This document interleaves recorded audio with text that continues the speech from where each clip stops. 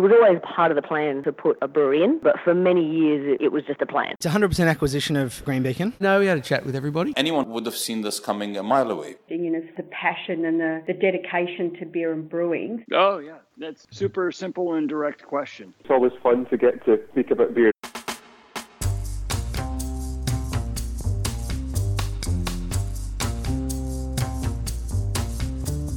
And that's just what we do, talk about beer and the brewing industry and have a conversation with the people who make the industry what it is and see what we can learn from them. And this week, we catch up with Matt Hepburn and Christen McGarry from Your Mates Brewing.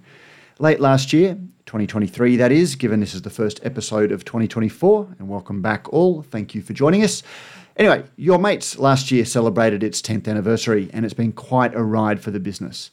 Both Christen and Matt are pretty open about the mistakes and learnings they had as the stereotypical two mates bonding over homebrew and starting in a very, very bootstrapped operation.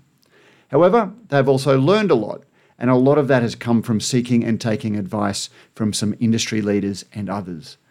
I thought it would be worth checking in on the pair and seeing how things are going for them and Your Mates Brewery, and what more they have learned as they celebrate the decade of mateship that is Your Mates. I hope you enjoyed this conversation as much as I did. Matt Hepburn, Christen McGarry, welcome to Beer as a Conversation. Third time, it's like definitely friends of the podcast. Long time listener, third time potter. Well, you have often sent me texts after a podcast. So, thank you for listening. Thank you. Top 5% in Spotify this year, top 2 last year. So I've dropped the ball this year a bit. Clearly not doing as much driving. Yeah, not as much as I used to yet. Which is, again, like it's interesting to hear where people listen. So, but anyway, guys, thank you for joining. Thank you for inviting me up. We are recording this at the expanded, since the very first time we did this nearly 5 years ago in the brewery just after you opened here, and you've expanded, but also you're about to or have just celebrated 10 years? Yeah, 5 years since opening the pub and 10 years this year since sitting down over a beer. Similar situation, probably a little less grey hairs on the chest and on the chin, and yeah, 10 years this year, which is in dog years, 35 years. In Your Mates years, like 100 years it feels like. One day it feels like 100 years, the next day it feels like... Only yesterday they were sitting on the couch saying, how hard could it be to start a brewery? We're sitting on the couch again, here we are. Well, just because I didn't get the chance to listen back to our very first podcast, but from memory, you were flatmates. McGarry was a teacher, or no, Matt was a teacher. No, I was a project manager in construction. Yeah. And McGarry was a teacher. You would have made a good teacher, though. I don't have the patience like you do, mate. I think your role now is more like a teacher there than a project manager. Yeah, I do what I say, not what I do. Yeah. So we were friends of friends. I had a spare room, beach shack, just literally like 50 metres away from the cafe that Matt and Shaz from Off a Beach Brewing started their business out of. So yeah, we were close neighbours, and Hep moved in, and we very quickly hit it off over a love of beer. How long did we live together after that? I think we lived together for the next 5 years, pretty much. Probably not out of necessity, but yeah, from a weird situation of having a lot of business chats over beers and working together, it just seemed to make more sense. Working, living, running a business, and socialising together for a very long time. It really, I mean, like, I know it sounds like it's probably marketing bullshit, but like this brewery is truly built over our mateship. It's evolved as our friendship has evolved. And I was just thinking, given it was 5 years ago that we first spoke and you're now 10 years old, I have to be honest, I avoided when there were so many breweries that were opening, couple of mates, dog, homebrew, having a bit of a story, and it was just such a trope. In the garage. In the garage. Yeah. Not that there's absolutely anything wrong with breweries doing that, and there never was, but this podcast has pretensions of being a business podcast as much as it's a brewing podcast, and what can we learn about the industry from the people that we speak to? And, when people jump in, and maybe you'll agree with this statement, the first 5 years you did a lot of learning and probably didn't have too much to teach people, except maybe mistakes? Is that a reasonable... You're bang on. We learnt the hard and fast way and the expensive way. But because we had no money, it was just an expense on our time. So, which was kind of the fun side of it as well, with no low expectations and, treating it as a hobby. We never, in the early days, never saw it as hey, this is what we're going to build our life on. But the dream was always there, like imagine, and all in. And which is why after 5 years, when I remember you had a spot in Caloundra, like it was a little... You took over a venue in Caloundra? No, it was just a shed. Oh, like shed, a 60 sorry. square metre shed just around the corner from our place. Yeah, it was our R&D ground, the small cold room, triple stacking kegs, test kegs, and where we'd have the pool table and test with the mates. So it was Nambour where we had the little venue. Yes, I yes. was going to say that, and even that, humble is a very apt. It was a very humble. It was a room under the local nightclub pub. Yeah, commercial hotel. Yeah. Oh, mate, it hadn't been open in 30 years. Cockroach Cemetery.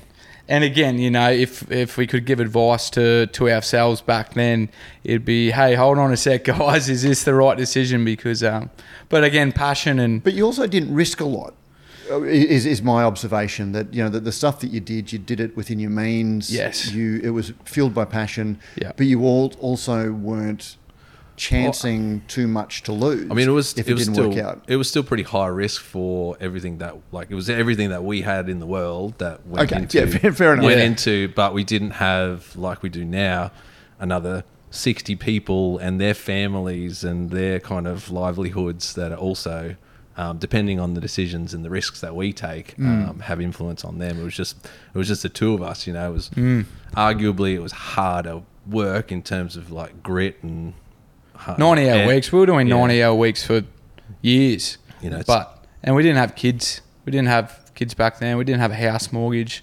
We had 2 cars worth $2,000 collectively. So it was, again, the make or break moments kind of went on for a long time until it was when we had that last podcast around Shark Tank, post Shark Tank, and we met back up with the guys, and I'm like, guys, it's a good business plan. Steve Baxter obviously knew about. Did you do Shark Tank after you came here? No, so before. So you're still up at Nambour? Yeah. Yeah, when we mentioned we had a second business on the Shark Tank, they were like, "What the heck? Have you even seen this show before? Yeah. You don't have 2 businesses. No, you don't. Yeah. Shut that one down straight away. Yeah. Focus on this one." And it was actually Steve Baxter was like, "No, they need to have a front. They're to be consumer facing to build their profile up." So, and we actually quickly we're talking about advice, and we got really good advice, valuable advice. After 3 months, we caught up with Steve and Glenn Richards for an hour. Half an hour goes in and go, yep, go hard, don't discount. This is raising $1 million is going to be tough, but you need to put your line in the sand somewhere. And I said, Steve, we were pitching. How many pitches do we do? Probably 20 plus pitches to VCs of 100 people to high net worth guys here on the sunny coast in Brisbane. And I remember the first time it got brought up, hey guys, what's your exit strategy? And obviously just grassroots, humble beginnings. We didn't know what exit strategy was when we first heard it. We were still working on an entry strategy. But funny hearing you talk about over the last 10 years, you now have kids. You're both married and you have kids, and that's one of the things that has come up a few times from passionate people who love beer, love making beer, love the idea of doing it professionally.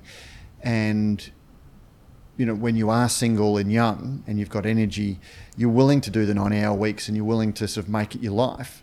But then when your priorities change, when you have a wife who wants some time, and particularly when you've got children, and you want time out of the business, that's one of the major things. Even before an exit strategy, having a growth strategy, so you've got a life outside of the business for when that becomes relevant is a huge thing. At what point did you realise that was something that you wanted to... I guess when I've known my partner for 10 years, and Which came first, the brewery or the partner? It's a good one. I think that I first met her at the brewery. Months apart. Yeah, I Yeah. reckon, Yeah, if okay. anything, yeah. Yeah, we were friends for a number of years beforehand. So Okay. she's seen it from day dot, and I wouldn't imagine another person would have stuck through it with me, because it was some tough days, tough weeks, and tough years to get to where we are, and it was the perception of kids. It changes everything. Now I like to come home and spend time and have holidays, and back in the basement days and when we first started this pub, there wasn't a weekend where we had off. I think a New Year's Eve, I remember saying, because we were working in hospitality beforehand, we didn't have a New Year's off or Christmas for 9 years. I remember saying that, and now that's all I can think about is spending time with the family. Yeah, the whole business, I mean, like, it's matured as we've matured, and as our priorities have shifted, we've tried to build that into the business and the structure, and it's the same with our staff. We don't, there's some guys who work for us that they're down for, they'll be here 90 hours a week if we'd let them, but we go, hang on a second, that's all well and good right now, because you are single and you can do that and you want to do that, but eventually you're going to get a partner and you're going to get some kids, and this business can't be relying on you to do those weird shifts and come in at all hours, because it's not sustainable. But without going back over old ground, you are now 10 years, you've expanded. One of the conversations that we've had casually since the last podcast was post-COVID. I think it must have been about 18 months ago now, where you'd announced plans for a major redevelopment, and it was going to see you open a whole new site. Did it involve shifting from here to the new site? So it was a big, significant cost. And then when we spoke about 18 months ago, you'd indicated that you'd had some advice and decided that, well, the place next door had opened up and you're going to really moderate your rapid growth plans. Talk us through the decision making that you had when you first decided you wanted to expand, and where you saw the business going, and what led you to change. Yeah. Well, I was and still am looking after hospitality, the sales and marketing, and Christian looking after operations and finance. And the shed, when we first went over to, I moved into 41 Tech, 1,100 square metres. It's a big site. And quickly, as you expand, and we spoke about the volume expansion through COVID in bottle shop space, and it just shrunk really, really quickly. Just again, we had that quick chat off mic. So just what did you guys experience during COVID? Did you see a huge take up in demand for packaged? We did. But also off the other end, we've got obviously we've got a hospitality venue, so our revenue dropped immediately, and we had a large number of staff still working in that space. We made a conscious decision to keep everyone on full time, because we knew we'd only been open for 15 months. It was, again, another make or break moment for your mates, because we didn't have the cash reserves there for a rainy day, and this was a storm, like as any kind of hospitality business is well aware of. So yeah, we were fortunate because we had distribution through the nationals at that stage, through Queensland, and we saw growth in that area. But obviously off the back of that, hospitality and draft on premise was what's a good word to say? It wasn't a positive impact on the business in any means, and just stressful. We're not one to play out scenarios for the worst case scenario, but also I was like, well, if this happens again, what are we going to do? Because expansion is great for one, pushing volume and revenue, but in the end, you need profitability in the business to survive. So, but what was your vision around growth? You'd been open when COVID for 15 months, as you said, when COVID hit. But did you see? My observation was that the economy was awash with cash, even though people couldn't go to the pub. Yeah. the economy was washed with cash, and we were seeing Harvey Norman making record profits and anything about home entertainment. So we did see a big swing towards bottle shops stocking, huge ranges of beer. Did that benefit you? And did that give you an optimistic view for what the world was going to be like once COVID left, and that it would just keep growing from that? It fueled our year-on-year growth, which, looking at forecast on a spreadsheet, you look at that trajectory, you go, hey, this is great. We're, in 5 years' time, where the hell could we be, and what do the possibilities look like? And this is happening during a global pandemic when things should be terrible and everyone was predicting terrible, but we're seeing growth. I think the hospitality side really pulled us back. We had McGarry's doing bloody DJ shifts on a Friday drive-through. We dropped 65%, and that was our bread and butter. We grew up in hospo, pouring beers, and it, I guess probably emotionally hurt us just as much as financially. But then on the other end was this business and the brand side of, hey, there's no glass ceiling on the wholesale. Sales were good, so let's, over the next 2 years we grew incrementally quite considerably year on year. So yeah, opportunity obviously, and off back of good growth, we did have those optimistic views of, well, shit, we've got a great brand. It was getting voted in Gabs as a popular product, and I think the next segment of that was expansion plans 2.0. Where do we go, and how big do we go? And that was. It was a big question. It was a big question. And thinking that we had to strike while the iron is hot as well, and make sure that we don't have those plans in place to kind of get to a position where we just couldn't execute in time with such a highly competitive market. And it was about that time that, there were some big numbers that we're talking about, big investments. We're talking to developers all over the Sunshine Coast, down in Brisbane. Yeah, talking to a lot of different people to find out where we were going. Yeah, and we kind of took a bit of a reality check and kind of said, like, what's going on here? And connected up with a guy called Benny Summons, who former general. Nick was general manager. He was CEO. He was CEO of like Fermentum.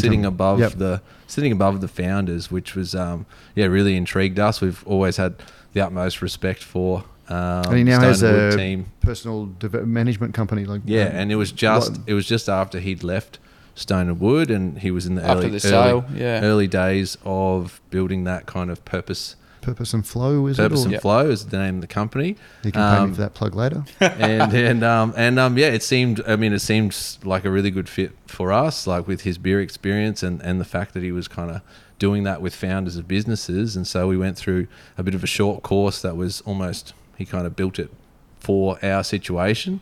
And I think we'd found this site though as well.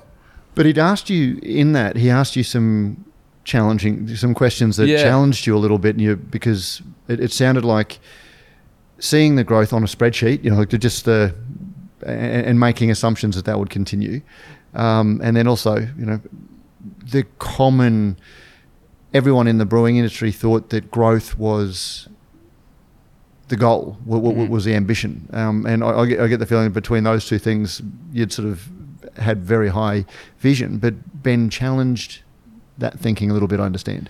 Yeah, one of the first questions was, how big do you want to be?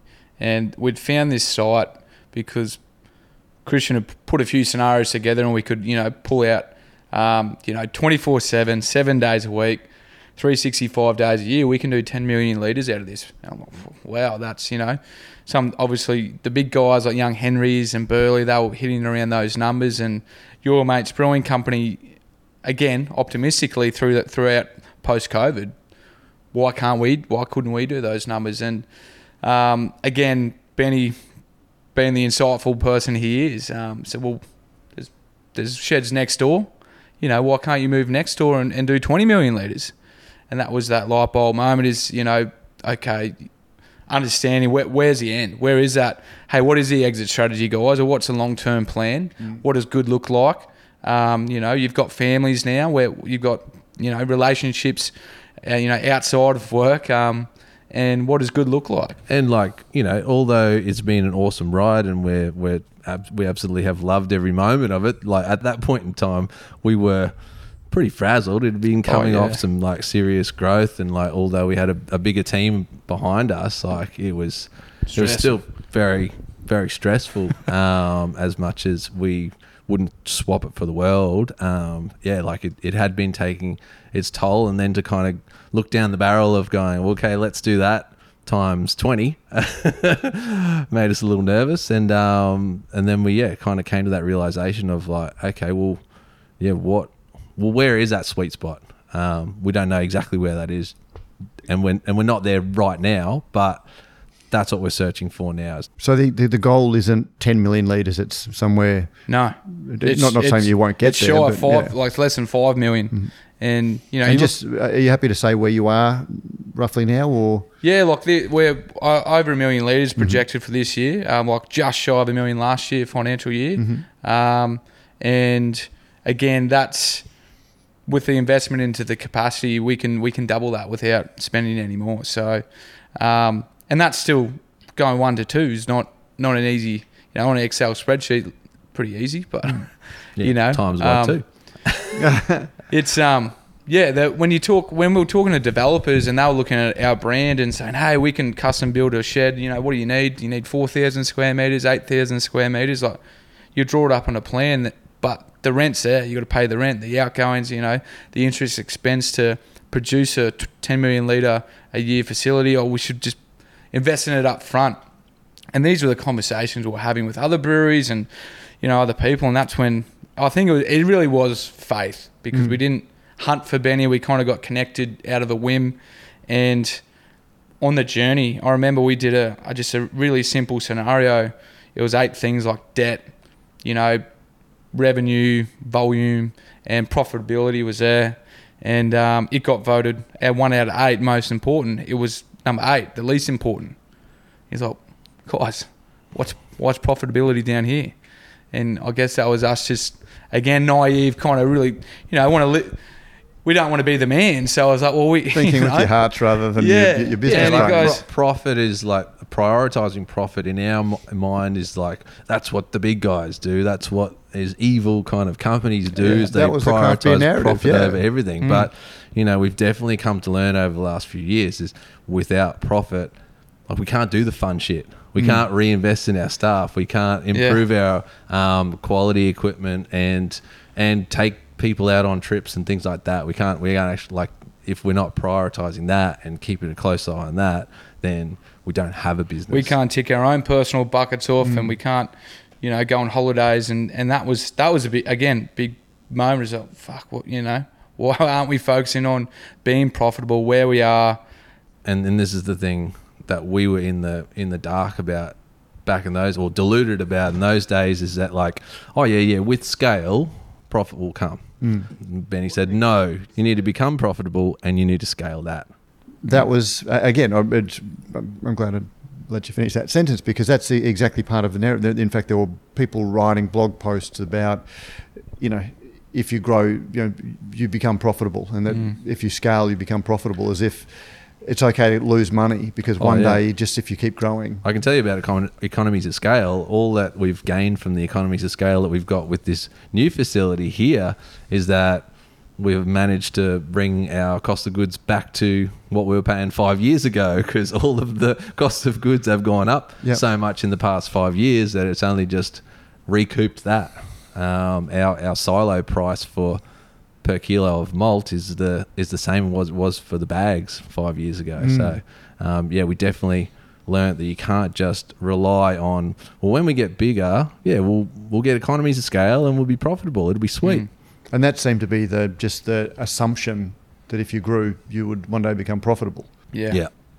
Now, on that note, and you know, you guys have done an equity crowdfunding, which means that whilst you're still a private company, you have to be much more public in terms of what you report. So you've recently filed your annual report and finances with ASIC, and you know, if nothing else, congratulations on jumping that low bar, which when a lot of businesses don't. But as a result, we know that, you know, you're still not profitable for the year. I think despite you've grown. Like overall, if you look, like bottom line profit. Yep. Depreciation, we had like $450,000 worth of depreciation last year, so that kind of does fall in there. Of course, like EBITDA. But that also means the reason it's depreciating is because one day you're going to have to invest in that new brew house and things like that. So. Yeah, definitely. So I mean, like our cash profitability was positive, and we did grow that by 50% from the previous year. So the Ballsy impacted that a little bit, just with the cash burn of setting up a new business there. But yeah, we're pretty happy with the revenue growth and then the profitability growth from the FY22 to the FY23 results. And yeah, look forward to continuing to focus on that and continuing to grow that. Again, congratulations, because you've made a full presentation to your investors that is available. You're willing to share, so you seem to be embracing that transparency. How helpful was that equity crowdfund to the business? Because I think you had the $2.5 million in a day, or it was 2.5 in an hour. In an hour, sorry. Yeah, and I mean, you couldn't set a business up like this. Let's one, deep pockets yourself personally. Two, some close mates who had deep pockets. We wouldn't be able to get to the stage we are. And again, that was talking with Benny, looking at this site and getting that perspective of what good looks like, and actually building a business that has a opportunity to scale, but also has good economies of scale as well with growth without investing too much. It was a perfect time. It's a big site now. We've got room to grow, but it's not 4,000 square meters like we were looking at 2.5 years ago when we were first looking to expand. So it's so important. And again, we're transparent because we've got friends, we've got family who have invested in that round. I think anyone who's not being transparent about their business activities is just doing the industry and themselves such a big disservice, because if you're like us, your name's printed on the business. And Sunny Coast, it's big, but it's an extremely small place when you've grown up here. So we want to make sure that our investors know just as much as we know, and we're planning to be successful as the biggest stakeholders in this business.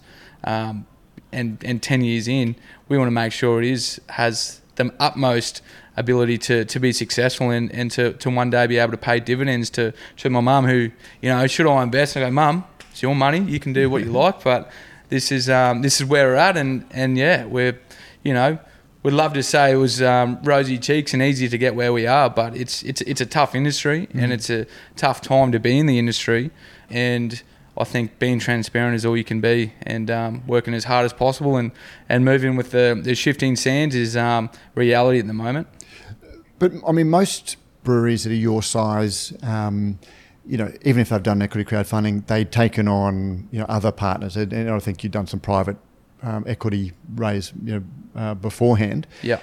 So there are what you would call more sophisticated investors, or more involved in investors. Did you have many investors in the equity crowdfund that put in the maximum, which I think is $10,000 as a retail investor? Can you remember those? I can't even remember the number, but I wouldn't be able to knock the number off the top of my head. But it was definitely it was probably 5 to 10. So there were a couple. Yeah, there was a few that did that amount. Yeah, and then I'd imagine there would be a very long tail of people that have put in 250 or whatever the minimum is, or 500. Yeah. So who just love the idea. It's like 1,100 investors averages out to be about $2,000, a bit over $2,000 each. But that means that there would be people who have made the minimum, who just love the idea of being an owner in a brewery. Yeah. I mean, one of the things that I see, when I observe equity crowdfunding is, the people that have only put $250 in or $500 in aren't seen as being as important, or as they're kind of like, oh well, they're just in. They don't really matter compared to some of the more invested people. How do you guys approach your communication with your original significant investors and then some of your much smaller ones? Are they all treated the same? Are they all privy to the same reporting and information and involvement in the business? Yeah. We've got our original investor group. There's 13 investment units, and we usually had an official AGM, and a lot of these guys are our mates and family. And this year we said, hey, look, we'll catch up with you guys, but it's only out of history. We'll have a beer half an hour beforehand, have a chat, but the AGM's actually going to be held with everybody. So this year we had invited the 1,100 investors to the brewery. How many came? That could be a catering nightmare. It's a bit of a slower year than last year, but yeah, it was like a couple hundred, the start of December. I think in hindsight we'll probably be looking to have it in a quieter time of year. It's a busy a lot time. of people did complain that they were unavailable and away for it, but yeah, there's no I guess there is we have our AGM, we have our Facebook group, which is quite common obviously with breweries that have crowdfunding team, and then the Cake Equity shareholding communication system, and I don't know, essentially that no one's treated differently. We put a monthly newsletter up for the guys. Yep. What's going on in the business. It's the same newsletter meeting that we have with all of our staff, just to make, again, it's I think if you're investing in a business where we like to think it's one, you're invested as a financial, hopefully make some money out of it one day, but two, also we recognise a lot of people are here for the journey and just to be in and be involved. So trying to make them as involved as we can and make it fun, kind of puts a bit of fun back into we've got the Facebook page. Are you in there? Did you invest, mate? I didn't get the chance because it went in and out. I do invest in a lot of them. I'll admit I've slowed down because I can't afford to. In invested, there have been so many. I didn't get the chance. It's but yeah, I mean, even we're on tap at the Lion's Den. It's a pub up in Cooktown, and they just got absolutely devastated with the floods that just happened this last week. And I think I was up in the Daintree and I sent you a photo, maybe Christen, of standing behind somebody at the local shop that just opens the iron screen a couple of hours a day, and there was a Your Mates t-shirt in front of me. Nice. But yeah, someone who's up there actually put it up on the Facebook, our owners club Facebook page, saying that they're up there helping out with the Lion's Den, who've just got decimated by the floods, and hey, put the call out to us to reach out, and that's just there's just so many little brilliant things that have come from that community that are just things we wouldn't have expected that have been a bonus from that crowdfunding experience. It's been an awesome experience, and we're eternally grateful to all the people who did invest, and we're hoping to reward them in the future. But it's also not, again, one of my criticisms is that it's not free money. Some people seem to think it's free money and that they don't have to report. They don't have. Are there any downsides to having to be open, with things like your financials and stuff like that, that any other business probably wouldn't have to be? If you could have gotten the money potentially, I spoke to no names, but spoke to someone who owns a brewery, and he said, "Yeah, I invested to get all your IP." Yeah, and I just laughed. I said, "Mate, I could have called me up. I would have answered any questions." But where we talk about that, obviously a lot of information goes out. We put that presentation together, and there's some top level strategic elements to our business that we're working on, but also. Good luck. If you Mate, it's Gordon Ramsay puts out cookbooks, and it does make you Gordon Ramsay just because you got the recipes. That's right. So 100%. Our business is our business. Every single business is different, and if you try and run yours like ours, it's probably not going to work. Just like if we try and run ours like someone else's, we definitely never shy away from that. We try as much as we can to offer that as well to anyone who gives a call, who's just started a brewery or is, just getting in those first few frazzling years, because like Jamie Cook did the same for us. Like when we reached out to him and said, we're looking at expanding to a new site, would you mind if we came down and asked you a few questions about like what are the things that you guys learnt from building Murwillumbah?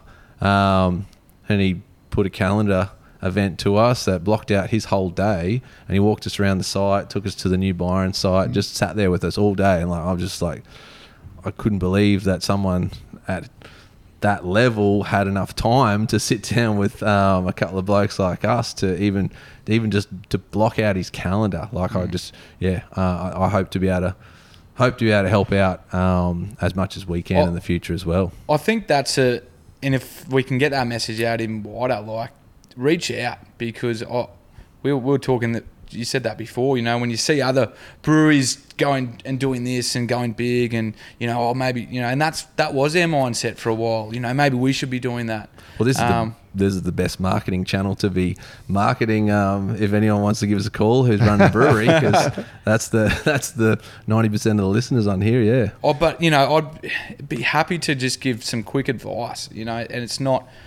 it's advice that you haven't had to invest, and whether it's the hard and fast way of the wrong way, but yeah, it's like you said, kind of the golden years of starting a brewery and making 10 million litres. It's just not a reality, and that's what anyone asks me how I'm thinking about opening a brewery, I'm like, mate, if you want a better investment to put $5 million in, I'll buy you a beer and tell you why you shouldn't, because I don't think you should. I've been doing that for 8 years. I'm sure you know just as well, Matt, is that no matter what, if you tell someone not to start a brewery, it's something that they're almost just, they don't listen to the advice. It's in them and they're going to do it. They're going to do it. And yeah, I mean, you can't teach anybody else. Nobody else can benefit from your experiences. And there is something that's incredibly seductive about the thought of owning a brewery. And we're all arrogant enough to think that we're smarter than other people and that we can avoid the pitfalls. So there's no criticism to doing it, but and a note on our reach out to us. We don't know everything. we don't claim to be that smart, but we'll tell you what we think, and you can do what we did and take everyone's advice and make your own decision. Yeah. Well, I just think that the one thing that the industry doesn't need more of is people telling you how awesome it is to open a brewery and how easy it is and how much money you're going to make. So that's been my... Sorry, I think everyone thinks I go fishing every weekend and I'm just going to be like Hepburn. No, he had to mention that.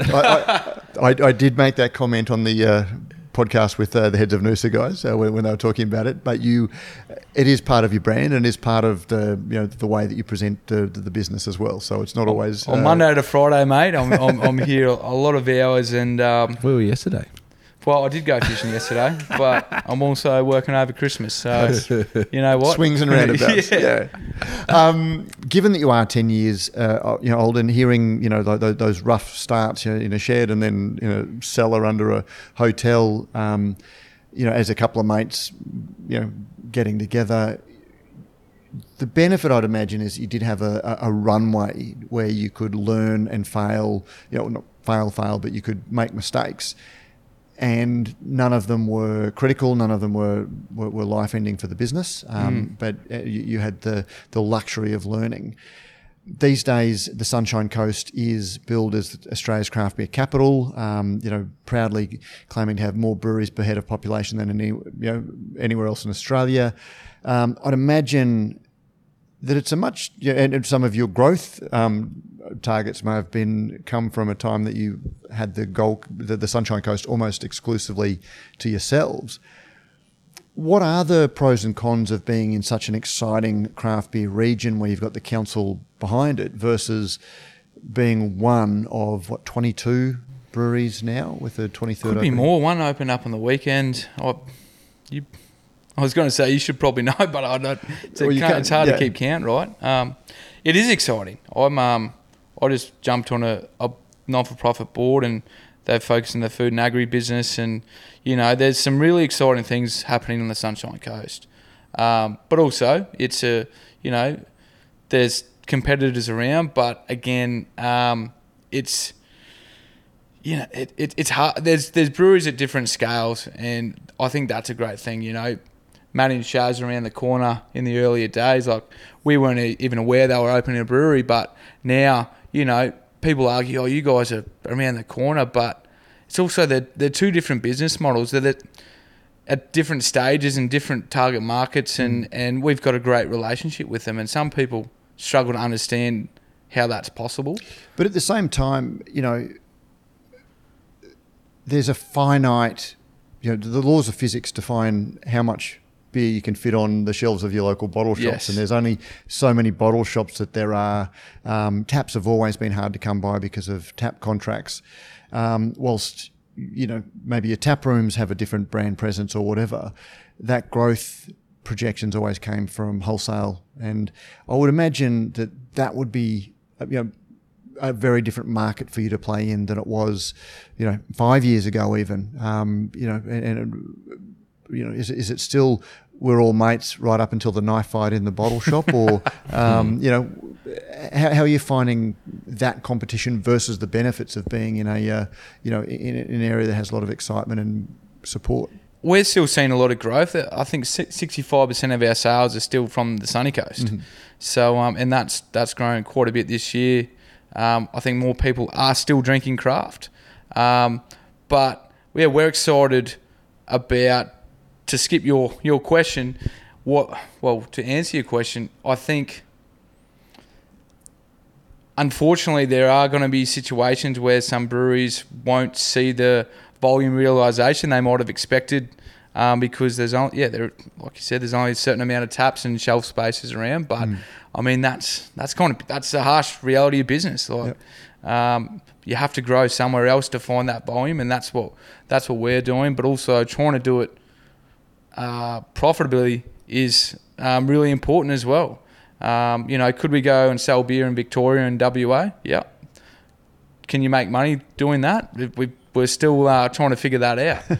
And is it sustainable? Yeah, you know, like mentioning, you put a rep on out there and pay a triple figure salary, and if they leave next year, where are you back? You back at kind of square one. So we're conscious of building our profile here, and we see, you know, Brisbane and the Gold Coast, they're only 1 and 2 hours away, and we see a lot of distribution opportunities. There's a lot of volume opportunities. You know, we just scored some big contracts with some big iconic, you know, leisure and travel customers. So, you know, again, Queensland as a state, they're years behind New South Wales, and, you know, the stadiums supporting craft. We're not there yet. So there is volume there to play with, but what product are you putting out there to grab that volume? I mean, the Heads and Noosa guys, you mentioned them before. Like, I think they did a brilliant job, you know, finding a niche in the market and really driving that hard. And I think that they will see benefits of that for years to come, because, you know, there's no one else doing it and they're doubling down. So I think if you're naively going to play in the same space, if I'm going to do a pale ale and attack after, you know, your mate's customers, like, good luck. You know, you're going to be up against us, and, you know, it is what it is. I mean, we can't shy away with that, and you can't. That's reality, unfortunately. If I can add something on, like, the Sunshine Coast beer scene, like, I mean, I'm just proud that we've been a part of building this super exciting, dynamic beer industry here on the Sunshine Coast. And although it's probably not as much as what it used to be, I think our part in that is still to continue to introduce people and grow the craft beer market here on the coast, and get people to try their first pale ale, and hopefully convert more people. Although, yeah, that's probably not happening as much as it used to. I think that opportunity's still out there, and just to make good beer and not necessarily call it craft. I did hear a funny statement the other day, though, and not to always believe your own bullshit. So, you know, it's a reality check. Like, it's not just all growth and all volume and, you know, happy rays of sunshine. Like, it's hard work, and more people are going to undoubtedly come, you know, see that dream of opening a brewery and come into the space. So just got to keep on and driving your brand and driving the vision. And it's something that we've been on. we've always tried to just, ignore what people are doing, and you get sucked in. Well, that's hard. I mean, it's hard. very hard. It is. And but also when we're down at the what was it? Not the Beeries, in the Gold Coast this year. Yeah, Brewcon. Brewcon. Indies and Brewcon. IBA, It's I loved the individual's name who opened it up. There's a lot of negativity, and he was just from a macro level, Australia. How bloody good. It would have been amazing to hear that on the Sunshine Coast, looking at all of the data he provided about the Sunshine Coast as a lifestyle growth area. Last question, to coin a phrase, very conscious of time. Last question, 10 years on, what's next? What fields and yet to conquer? Jeez. We opened another venue last year, and that it sucked That's the Bolo? Yeah, the Bolo. Sucked some energy and resources, but absolutely brilliant. I mean, the next 10 years, I just asked McGarry the other day, when's my 10-year long service leave, mate? Is that a thing? So, I don't know. Yeah, the strange thing is in Employment Hero, which is like tracks everyone when they started work here, Matt started work here like 6 years before I did. I'm never getting on long service leave. You've got a long way to go, mate. But yeah, we got the Bowls pub now. We've started a not-for-profit as well, the Mateship Foundation, which no doubt will be doing more work on that this year. And the next 10 years, just more of the same, just continuing to try and do what we do keep the blinkers on, keep teaching and learning. The team we've got here is just like one of the best things that we've achieved with this business. Gabs, scores, and everything aside, just the people who we've assembled to help us.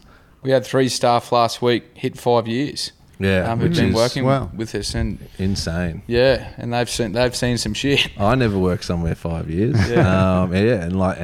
And having more of those 5-year celebrations, and hopefully seeing those guys being here for the real long term. I mean, business wise, we want to pay ourselves more, pay dividends, pay our staff more. Brew better beer, brew more exciting beers. I mean, that's something that we haven't been able to do this last 12 months, focusing on scale. It obviously, when you focus on building volume in one product, you kind of lose the fun side. Although we have a new beer every week in the tap room, there's a difference than putting that wholesale. So, and get more people into to help run the business that are have more experience than us. Keep celebrating the wins. Yeah. Find the sweet spot. We've got a lot of stuff on for this next 10 years, eh? This sounds like you've had some coaching. So you've had a couple of advisors in, and you're picking up some. We've got all the acronyms, don't we? Well, not acronyms, the sayings, yeah. The sayings, yeah. Yeah. But it's sweet, more growing, like we've always tried to grow organically, but finding the sweet spot and really finding the balance, which is not easy. Yeah. Well, Matt Hepburn, Christen McGarry, thank you very much. Again, congratulations on 10 years, and thank you for another great chat, talking all things your mates. Cool. Thanks heaps, Matt. Thanks, Always mate. See you in 10 years. Cheers, mate. And that was Matt Hepburn and Christen McGarry. Don't forget, we'll be back this Thursday with our look at all of the news of the week. And there's been quite a lot of news while we've been on hiatus, so hopefully you will join us then. Thanks for listening.